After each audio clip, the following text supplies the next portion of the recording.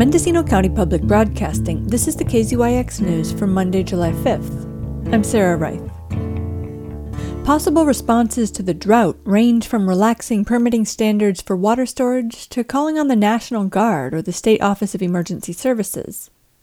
Josh Metz, the program manager for the newly revitalized County Water Agency, accompanied the Drought Ad Hoc Committee on a tour of drought-stricken communities last week and discussed various approaches. We're even contemplating emergency-type solutions such as barging water in to locations on the coast, potentially Noyo Harbor, or outreaching to Office of Emergency Services for various alternatives they might bring to bear. There's even been discussion of engaging National Guard resources or other resources like that. So we're really looking at all possible solutions.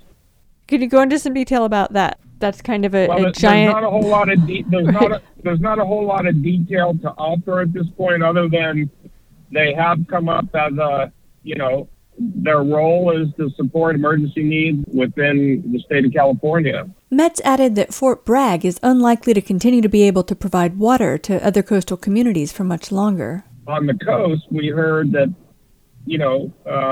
numerous communities outside the boundaries of the city of Fort Bragg are seriously concerned about being able to meet their needs this season, this year, with wells drying up and things like that. Currently, a significant amount of the water that is consumed by communities south of Fort Bragg is actually provided by the city. The city has a surface water supply that comes from the Noyo River, and they've been able to make available to those communities south by way of storage tank just off Highway 20, and then water haulers, a supply over 200,000 gallons a day to bring water to folks who need it.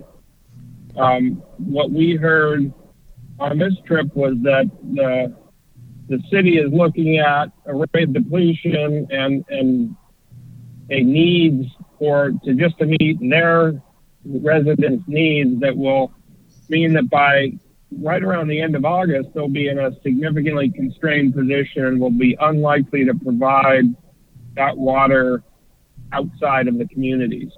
Information about dried up wells in the county is anecdotal, while at the state level, it relies on a citizen scientist approach of self-reporting. The Water Agency is working with the Mendocino County Resource Conservation District to act as a clearinghouse for infrastructure projects, some of which might qualify for as yet unquantified grants from the state. Criteria for selecting which projects get pushed to the fore in the midst of a drought that's expected to break records are those that preserve human health and safety. Metz said the Board of Supervisors is likely to relax permitting requirements for water tanks on people's property, possibly at the July 13th meeting.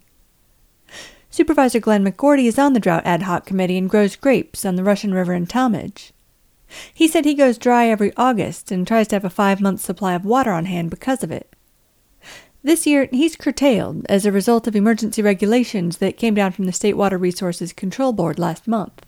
Well, the State Water Resources Control Board took the attitude that any water behind Lake Mendocino is stored water and is in the water allocation for the Russian River Flood Control District, which is Mendocino County, and the Sonoma County Water Agency. So they feel that all water in there presently belongs to those two purveyors of water, and everybody else doesn't have water rights. The water that's flowing through the Russian River right now is supposedly for the purpose of maintaining fisheries, and in order to do that, it's flowing at about 25 cubic feet per second, and all other water rights are potentially suspended as the lake level of Lake Mendocino falls. So that's pretty unprecedented, where people who have pre-1914 rights, which is the way that the water system works in California, is that it's a priority-based system based on when you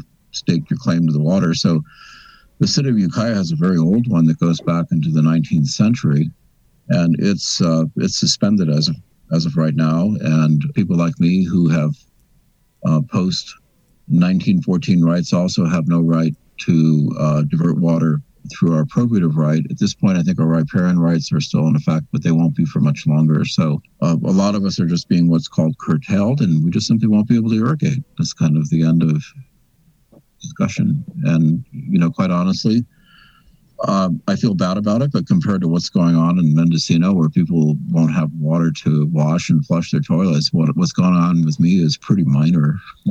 Hydrological data is sparse in many parts of the county. The Ukiah Valley, which has a medium priority groundwater basin, has been studied the most.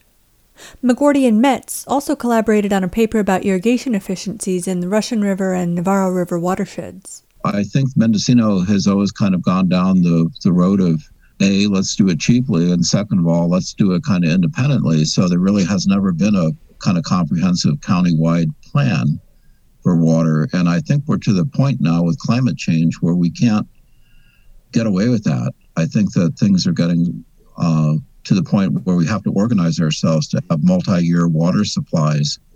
For KZYX News, I'm Sarah Wright.